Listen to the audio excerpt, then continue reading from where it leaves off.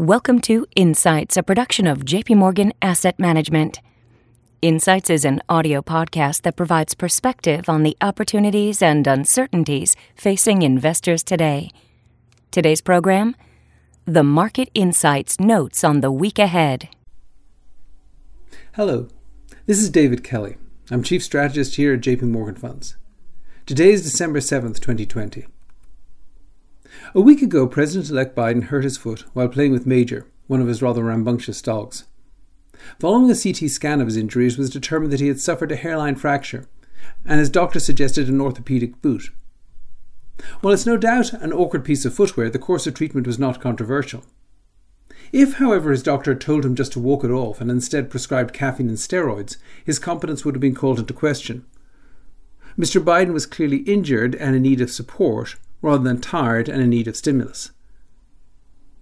The same could be said of the American economy today, in the midst of a worsening pandemic and in the wake of a disappointing jobs report.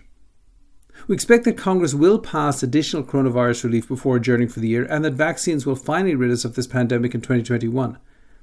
However, investors should recognise the deficits run during the pandemic must inevitably lead to fiscal restraint later in the decade, and long-term returns will to some extent depend on the precision and efficiency with which the federal government attempts to aid the economy today. The pandemic numbers remain absolutely grim, with confirmed cases now averaging almost 200,000 per day, fatalities averaging over 2,000 per day, and hospitalizations running at above 100,000. Moreover, according to Johns Hopkins, the 7-day moving average of the national test positivity rate is a very high 10.4%, suggesting no significant decline in any of these numbers in the days ahead. Vaccine news is positive, and it appears likely that widespread inoculation over the spring and summer months will finally end the pandemic. However, this will not prevent massive fatalities over the winter, underscoring the importance of the universal adoption of public health protocols such as mask wearing and social distancing. As last Friday's jobs report made crystal clear, the widening pandemic is preventing a full recovery in the economy. Most businesses have adapted well to a COVID economy, some by adopting protocols to keep employees and customers safe, and some by adjusting to a stay-at-home work environment. However, many companies just can't do this, including wide swaths of the leisure, entertainment, travel and restaurant businesses, and a host of medical and personal services. The US economy lost an astonishing 22.2 million payroll jobs between February and April of this year, almost equaling the 22.8 million jobs added in the prior decade. It has since recovered 12.3 million, or 56% of these lost jobs. However, the pace of recovery has slowed dramatically, with just 245,000 positions added in November, following a gain of 610,000 in October. Importantly, much of the remaining job loss is in sectors that are most affected by the pandemic, and we don't expect to see further significant recovery in these areas until next spring. It should also be emphasised that, while the unemployment rate fell to 6.7% in November, this greatly overstates the extent of the recovery in the labour market. In the previous 11 recessions since World War II, the labour force was always higher 9 months after the start of the recession than at its inception. In sharp contrast, the US labour force today is now more than 10 million people smaller than it was in February, indicating that many people are not even looking for work because their industry is essentially shut down. Since these people are not searching for jobs, they're not counted as unemployed. If they were, the measured unemployment rate would be over 9%. In addition, hundreds of thousands of restaurants and other small businesses have been shuttered, with many families rapidly losing equity built up over generations. Very belatedly, it looks like Congress will pass some further coronavirus relief. Importantly, both Speaker Pelosi and Majority Leader McConnell have agreed to try to attach relief legislation to the omnibus bill necessary to keep the government funded past this Friday. Of course, even this deadline could slip for a few days if negotiators agree to pass a short-term stopgap funding bill. While details are scarce, some of the relief provisions may mirror suggestions from a proposal made by a small bipartisan group of senators, which would further extend funding for unemployment benefits and add $300 per week to each check, provide additional PPP loans to small businesses, provide extra funds to state and local governments to help with vaccine distribution and testing, and extend moratoriums on evictions. However, these measures would still fall far short of the support the economy needs until the end of the pandemic. First, quite apart from the cost of battling the pandemic, the recession has slashed state and local government revenues, contributing to the loss of 1.3 million government jobs since February. Additional federal funds to state and local governments could help reverse this trend.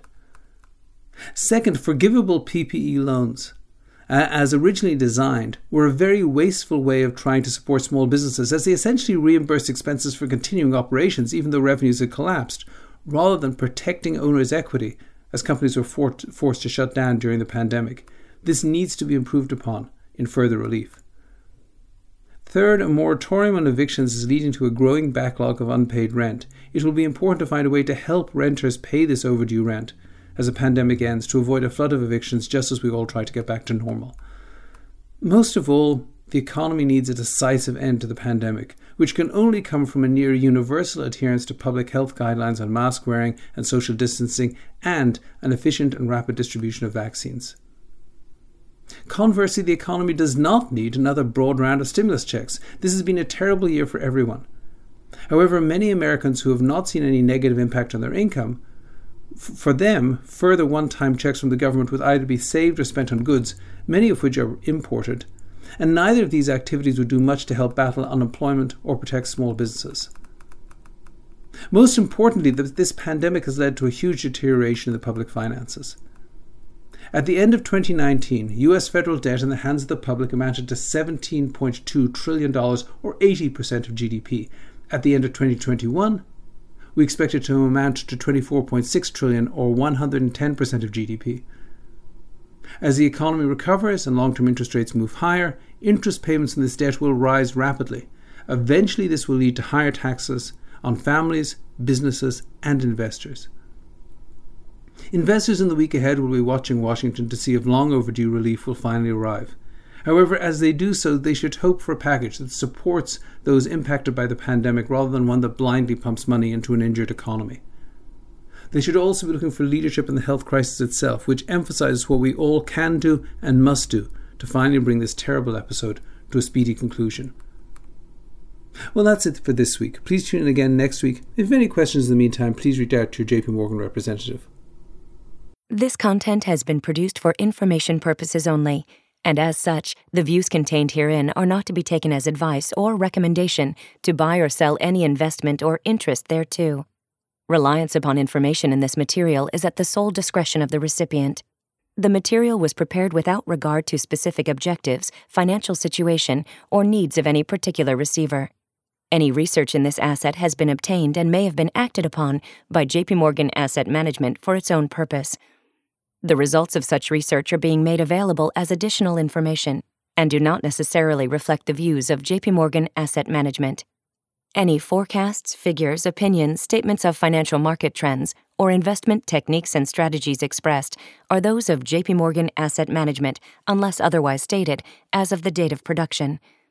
They are considered to be reliable at that time, but no warranty as to the accuracy and reliability or completeness in respect of any error or omission is accepted. They may be subject to change without reference or notification to you. JP Morgan Asset Management is the brand for the asset management business of JP Morgan Chase & Company and its affiliates worldwide. JP Morgan Distribution Services Incorporated. Copyright 2018, JP Morgan Chase & Company.